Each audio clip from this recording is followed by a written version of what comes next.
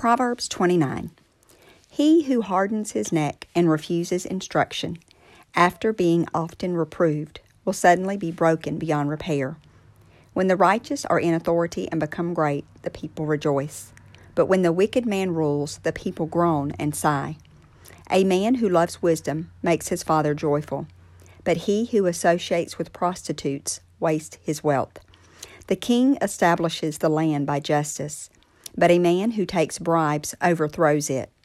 A man who flatters his neighbor is spreading a net for his own feet. By his wicked plan, an evil man is trapped, but the righteous man sings and rejoices. The righteous man cares for the rights of the poor, but the wicked man has no interest in such knowledge. Scoffers set a city afire, but wise men turn away anger. If a wise man has a controversy with a foolish and arrogant man, the foolish man only rages or laughs, and there is no peace. The bloodthirsty hate the blameless, but the upright are concerned for his life. A fool always loses his temper and displays his anger, but a wise man holds it back.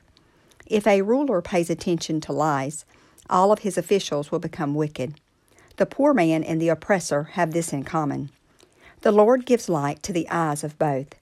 If a king faithfully and truthfully judges the poor, his throne shall be established forever. But the rod and reproof give wisdom. But a child who gets his own way brings shame to his mother. When the wicked are in authority, transgression increases. But the righteous will see the downfall of the wicked. Correct your son, and he will give you comfort. Yes, he will delight your soul. Where there is no vision, the people are unrestrained, but happy and blessed is he who keeps the law. A servant will not be corrected by words alone, for though he understands, he will not respond. Do you see a man who speaks quickly? There is more hope for a fool than for him.